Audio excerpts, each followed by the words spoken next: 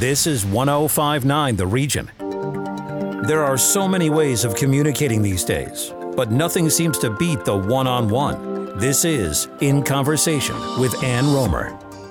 Welcome to In Conversation. Thank you for being with us. This show is, in my view, upfront, up close, and inspiring. Connor McDavid is on fire. The 24-year-old Oilers captain scored his 500th career point earlier this month, making him the 21st player in NHL history to do so before turning 25, and he's now tied with Sidney Crosby as the fastest active NHL player to reach 500. So here's how the modest young man from Newmarket reacted. It's a little milestone, I guess. Little thing along the way here, which is nice. And to see to feel some of the reaction from my teammates and friends and family and stuff like that. It's always special. So I really appreciate the support and onward. Many expect that this milestone will be just a footnote in Connor McDavid's career, believing the best is yet to come. But how did he get here? Proud father Brian McDavid joins us now in conversation with Connor's incredible journey. Thank you, Brian, for being with us. Hi, Ann. Thanks for having me. So when did you and Kelly, your wife, Connor's mother, when did you first notice that he was something special on the ice? It was probably even before he actually got to the ice. He started skating when he was 2, just before he turned 3. But before that, for his second birthday, we had gotten him a pair of rollerblades.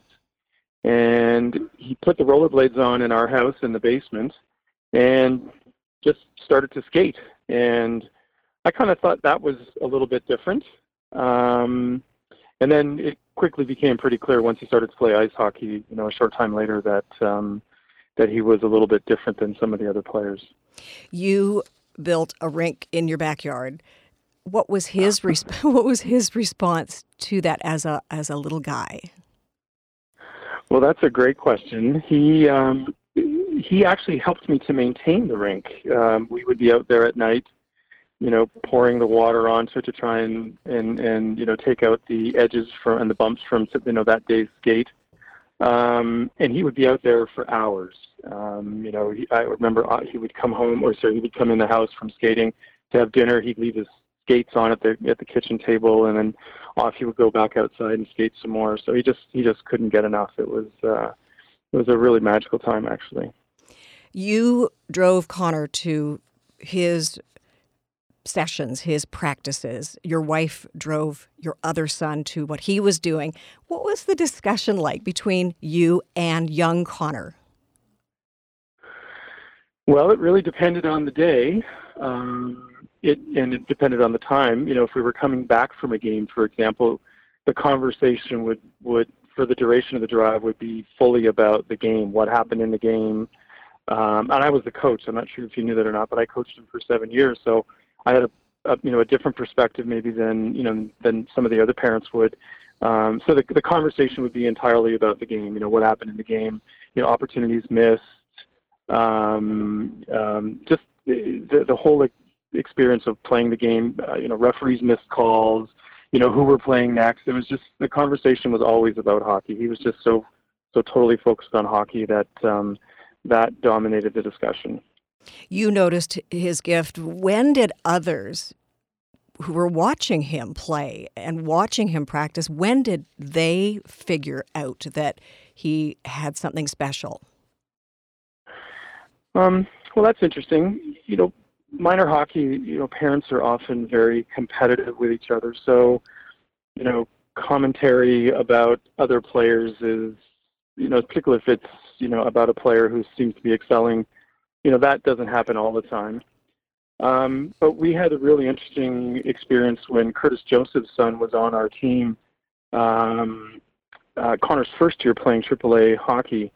It just happened to be the year of the NHL lockout as well. I think it was 2005, and Curtis was there. And Curtis was very upfront about his, commentary, and he actually told me that he really thought that Connor had a real gift, and And up until then, I certainly, like everybody else, noticed that Connor was different, but he put it in another way. Some of his comments would be, he does things, meaning Connor does things that players in the NHL don't even think about doing. And so that was a real eye-opener for me. So I'd have to say that was probably one of the first times when I realized that, that Connor was different and may have an opportunity to pursue the game professionally. Is it true that Connor said to Kelly, to his mom, at a very young age, maybe even 7 or 8, I'm going to be moving out at age 15 to enhance my hockey career? I don't think he may have put it that way, but is that true that he had the foresight to know that he was going to move on and at such a young age, Brian? Yes, absolutely it was. I remember the conversation, actually. He told Kelly he had it all planned out. We never would talk about this. Once this happened, we never spoke about it because it seemed, just way too far-fetched. And if you were to tell people, they would think you were crazed and called a loony bin, I guess. But he said to Kelly when he was 7 or 8, I can't remember which, that he was going to be like Sidney Crosby and he was going to go to Shattuck St. Mary's, which is a prep school in the United States, when he was 14. He was going to get exceptional player status and be drafted into the OHL first overall when he was 15. And then he was going to be drafted into the NHL first overall when that time came. And at the end of the day, he was going to win Stanley Cups and World Championships and that sort of thing. And it kind of seems, Brian, that's exactly what happened. And actually, I forgot one thing. He actually said he was going to play for Team Canada as well and win a gold medal for Team Canada. So how do you... Yes, all of it has come true except for the last couple of pieces. There's still the story still to be written about the Stanley Cups and that sort of thing. But the rest of it has come true. How did you deal with that? He was so young, and obviously much of that came true. He was determined, but how do you then harness, if that's the right word, contain, if that's the right word, nurture and support that kind of enthusiasm and commitment to the game at such a young age? Well, the one thing we tried not to do was to damper his goals, and tell him that, that they were not achievable. In fact, we told him just the opposite. We told him that it's all achievable.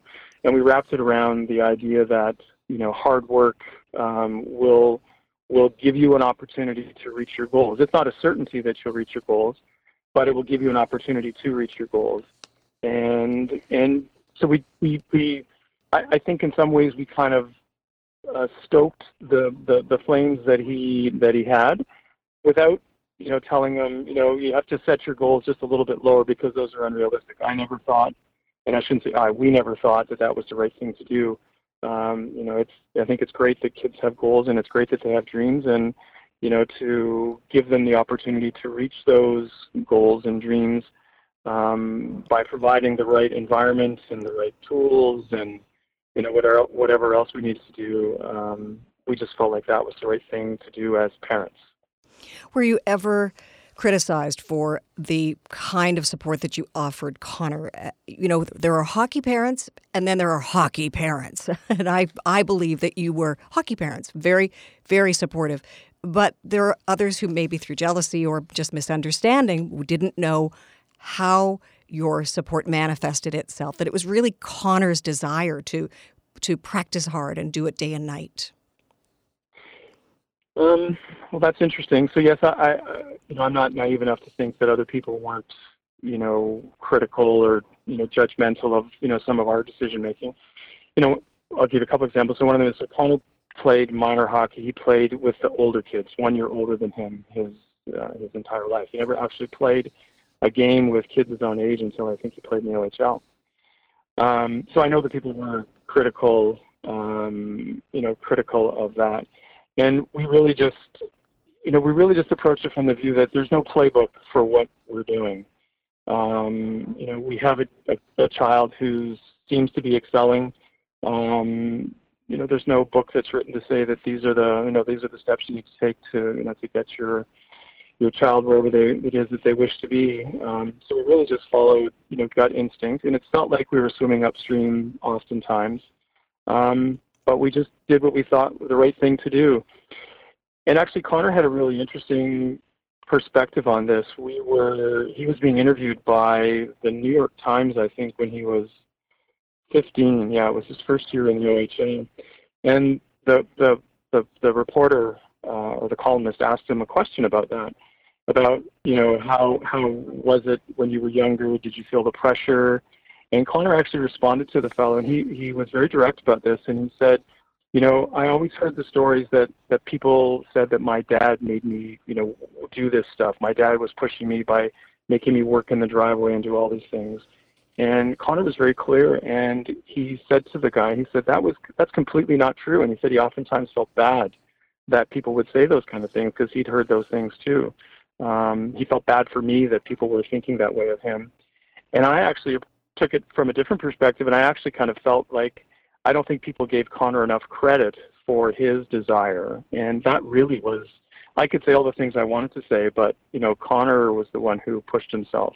We provided the opportunities, and he's the one who took advantage of those opportunities. So pretty interesting time for sure. For sure. The Globe and Mail, there was a headline, Family Ties. While his father helped develop Connor McDavid's hockey skills, it was his mother who nurtured his heart. What does that mean? Yeah, Kelly, I've heard that before. Kelly is she's his mother, and she has the emotional part of, and that's not to say that I'm not emotional about my son as well, but she just has this, the bond with both boys, and she's sort of trying to make sure that they're in a safe space, particularly when they're and this never changes, I guess, but particularly when they're younger, they're in a safe space. They're sheltered, they're protected, that they're nurtured. And she was the one who made sure that, that those criticisms never really, criticisms that we heard from other people never really found their way, to the boys, at least not through us anyway. And she was often, she would get quite upset and when we heard things like that. So that was, again, interesting time. And like I said, there was no playbook for any of it. And we just kind of had to, work our way through it and do what we thought was right. What was your best advice to him as he was growing up? Be humble, genuine, and sincere, and listen more than you talk. That's really good advice. So we would talk about that often, actually. Both boys, we would have that conversation with them often, and those are those times when you're in the car with your kids and you get out, you're having conversation. And again, oftentimes with Connor, the conversation is about hockey, but there were other times when it wouldn't be. And I would always tell him that he had this. I thought he had this gift, and that he needed to, nurture the gift, but always remember to be humble, sincere, and genuine, and to listen more than he talked. And that people would, those are leadership qualities that people will follow. I watch him carefully, and I notice that he, on top of being a spectacular hockey player, he's a generous hockey player. He sets up goal situations for many of his team members. He, at 24, would likely be considered a young man with a lot of distractions possible. So he is captain of the Oilers. He's one of the best NHL players on the ice right now, and maybe forever. He is a multimillionaire. He's not living close to you. How do you stay in touch with him and keep him the Connor that you know and love and that we all respect so much? Well, I don't know that it's not about keeping him the way he is, because he is who he is. Somebody once said, you learn everything you need to know to be successful in life by the time you're 5, I think it was. But at some age that's, a lot younger than he is today. And, those are lessons that he's learned a long time ago. I think our job as parents today are just to, stay in touch, make sure we know that he's in a good place, because there's a lot of pressure, in doing what he does. I have this other little expression I tell people sometimes that, the struggles with Connor have always been more off-ice related than they were on-ice related. The stuff on ice, it didn't come easy. He did a lot of work, but it seemed easy. But it was all the things off the ice that we were always, struggled with more than anything else. And, that probably is no different today. But to answer your question, I text him basically every day, if not every day, every other day, just to see how he is, how things are going. And, there's a lot of people don't realize there's ups and downs. Everybody thinks, that, like you just said, he's 24 years old. He's, a multimillionaire. He's this on ice, player that, is gained, sort of worldwide recognition. But yet he's still just our son, right? So our job is just to stay in touch with him, make sure he's good, and that things are in his life are stable. Beautifully put. Connor McDavid's father, Brian, thank you so much for joining us in conversation. It was my pleasure. Thank you for having me. When we come back, music to our ears. This is In Conversation with Ann Romer. Is there someone you want to learn more about? Drop us a line. info@1059theregion.com. Ann Romer will be right back on 1059 The Region. Welcome back to In Conversation with Ann Romer on 1059 The Region.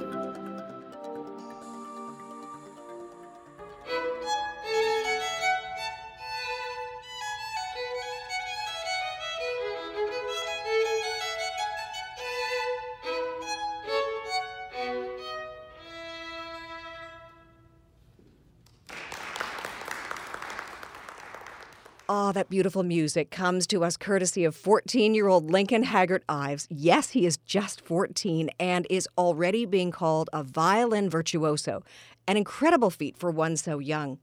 Lincoln earned the chance to play Carnegie Hall in 2020, but the pandemic has put that on hold for now. Most recently, he won a Rising Star Award, which will give him the opportunity to play with the Toronto Symphony Orchestra when it is safe to do so. His mom, Maria, has been with Lincoln every step of the way, or maybe I should say every note of the way. She joins us now in conversation. Thank you, Maria. Hi, Anne. How are you? Well, I'm better for speaking with you, truly. And we're such big fans of you and of Lincoln here at 1059 The Region. So I want to talk to you about when you first noticed that he had some musical inclination. What did you see? What did you hear? Well, it was actually, I would say, when he was a young baby, maybe, 9 months old. Before he could walk or talk, he would always sort of bop around to the music. We would play all sorts of music for him when he was really young, and I decided to enroll him in some early childhood music classes, and he would always sort of bop his head to the beat and stuff. So I think we knew then that he had some sort of interest in music. Did you play music to him when he was in the womb? Oh, yeah, we did actually. I made sure that we used to read to him and also play music for him as well, all sorts of different types of music, especially classical music and classic pop music, too. So there could be some connection. They can't quite determine, scientists, whether there is that connection when children are read to in the womb. But it seems that maybe there was some influence, especially when you talk about classical music. So why the violin, Maria? Well, the violin is a smaller instrument, and it's a sizable instrument. He does play piano as well, but the violin, I also just always loved the sound of the violin. I played the violin when I was in high school. I mean, never to his level, obviously, but I've always loved that instrument because it really, I love opera as well, and violin mimics the human voice. So because it was a sizable instrument, we thought that we would start him off on a little violin, and he really picked it up, and he just took off with it. It never sounded awful at all. Like it was never, he never made my ears bleed when he practiced. I wonder what it was about the violin for him that seemed like the right fit. And you're right. So often we chuckle when we hear anyone who picks up a violin for the first time, and the sound can be just something that is so awful that you really do have to stick your fingers in your ear. Not the case with Lincoln. What do you think? How did that connection come about between young boy and violin? He always had just when we put him in his first competition when he was, I think, 4 or 5 years old, I remember the adjudicator looked at us and just said, "Your son has a gift." And to me, like, that just meant that, we always sort of thought that, but to actually hear him play and with other kids his age, like, he always sort of stood out. And then to hear an adjudicator, a seasoned adjudicator tell us that, it something just resonated with him and that instrument. What was practice like for him? And I'm amazed that he was in competition at such a young age. That is just so young. How did he embrace practice? Practice was, it's always a challenge, practicing, I think. More so now that he's older and he's got a lot of commitments to school. But practicing, it's always been a bit of a struggle. We don't really force him to practice. He actually doesn't practice as much as he should practice. At his level, he should be practicing. I've been told, like, he should be practicing an hour and a half to 2 hours a day. He really does not do that sometimes. He doesn't practice every day. But it's a struggle. It's a challenge. He started off with the Suzuki method, though. So what the Suzuki method does, it enables the parents to engage themselves also with the instrument. So you, as a parent who's starting out young with your, a young child starting out on the violin, you're also playing the violin with them, and that encourages them to practice. So you practice together, and you learn, the twinkles and all the little songs in book one. You learn all those together, and you also go to parent and child classes. So it really is a family sort of effort, and I think that encourages the kids as well to see, hey, look, mom and dad are doing this as well, and it really encourages them to practice. There's a fine line between being a supportive parent and a pushy parent. How do you remain on the side of supportive parent? Well, as I said, right now, I'm not forcing him to practice. Like, if he's feeling like he can't practice, or if he's feeling that he cannot perform or cannot engage in a competition or something, I sort of leave it up to him. I ask him, do you want to do this, yes or no? If he says no, then it's no. And if he says yes, then we go for it.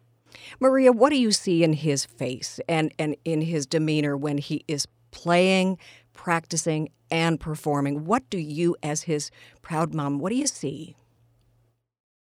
I see a true love for the instrument. He also throws himself into the music as well, and I see, like, the emotion coming from deep within himself, and he really does emote when he plays. You can tell that he loves the music and that he's really feeling it, and I don't know, maybe he creates stories in his head as well that go along with the music to make it more convincing. Like, he is quite convincing, and he does it naturally. Like, there's no affectation there. Some kids, when you see them perform, you can tell that they've sort of been coached to perform in a particular way. But Lincoln isn't like that at all. Like, it's what you see is what you get, and what you see is actually what he's feeling too. What do you feel when you watch him? Sometimes I get kind of emotional when I watch him play, because it is just so, like, sometimes I say, look what you can do, you can, when he plays these great works by, these composers, Schubert or Mozart or Bach, it really is, like, there's this sort of transcendence there that I say to him, this isn't just about you. This is way bigger than you are. Like, you are actually passing along this music down to other generations. Like, the music is living through you and passing through you. And I sort of feel that connection with like something that is much bigger than just like Lincoln playing on the stage. Does that make sense? Yeah, it does. It sure does to me. I'm an adult. Does it make sense to him? I don't know. I've said that to him before, and I don't know if he quite gets what I'm saying. Like, I think he understands it from sort of an academic point of view, but I don't think he really gets sort of the metaphysical aspects of it. Carnegie Hall, so exciting when the news broke that he was invited to, thanks to you, because you entered him into this competition, to perform at Carnegie Hall. The pandemic has put that on hold. Let's talk about the Rising Star Award. He is the recipient of a Rising Star Award. One of his dreams was to play with the Toronto Symphony Orchestra. Sounds like that dream is about to come true. Yeah, that's another competition. We heard about it through his orchestra, actually, because he's doing orchestra online as well. And the administrator emailed all the students and said, there's this play along with Jonathan Crow competition coming up, and you can play along with him virtually, and then you record it, and then you upload it, and you have the opportunity to actually win to perform with him. Like, that's the top award. And so it's interesting because it's the Bach double concerto, and Lincoln was used to playing the second violin part. I don't think he's really ever played the first violin part, but he learned it. That's the more challenging part, as the first violin part. And he learned it along with his teacher, and he helped him with it, and he was practicing it, daily. And he was very motivated by that. The pandemic's been pretty tough in terms of motivation, and we're just so thankful that this opportunity came up, because it really did motivate him. And he ended up winning a Rising Star Award, and is going to be performing with Jonathan Crow once it's safe to do so. So that was like quite a thing. Maria, do you encourage him to be a regular young guy as well? Absolutely. So, he's got other hobbies as well. Like, he loves to read, he loves to play video games, and he hangs out with his friends, and lately, hanging out on Discord, just because it's not really safe to meet in person. But we go to friends' cottages, and we travel, and we do all sorts of things. So it's not just about the violin. What do you see in his future? Well, I see whatever he wants to do in his future. I'm not pushing him to pursue any particular career. I'll support him whatever he chooses to do. He does talk about music in his future as being a potential career, but he also talks about potentially being an engineer as well. So it's up to him, really. Who knows where the future will lead Lincoln. I just know that I'm going to be here to support him in whatever decisions that he makes. What makes you most proud of him? The way that he's overcome many challenges in his life, and he always just perseveres, and he just gets on with it, and he, whatever challenges he's faced with, he will just keep pushing until he overcomes them. 14-year-old Lincoln Haggart-Ives is on the cusp of superstardom in the world of violins and classical music. Mother Maria has joined us in conversation just now, and I can't thank you enough for being such a great mom to such an amazing talent. Thank you so much, Anne. Lincoln Haggart-Ives, a violin phenom, and Connor McDavid, an NHL superstar, both guided, loved, and supported brilliantly by their proud parents. I'm Ann Romer. Bye for now. Follow In Conversation with Ann Romer on Twitter @1059 The Region. This is 1059 The Region.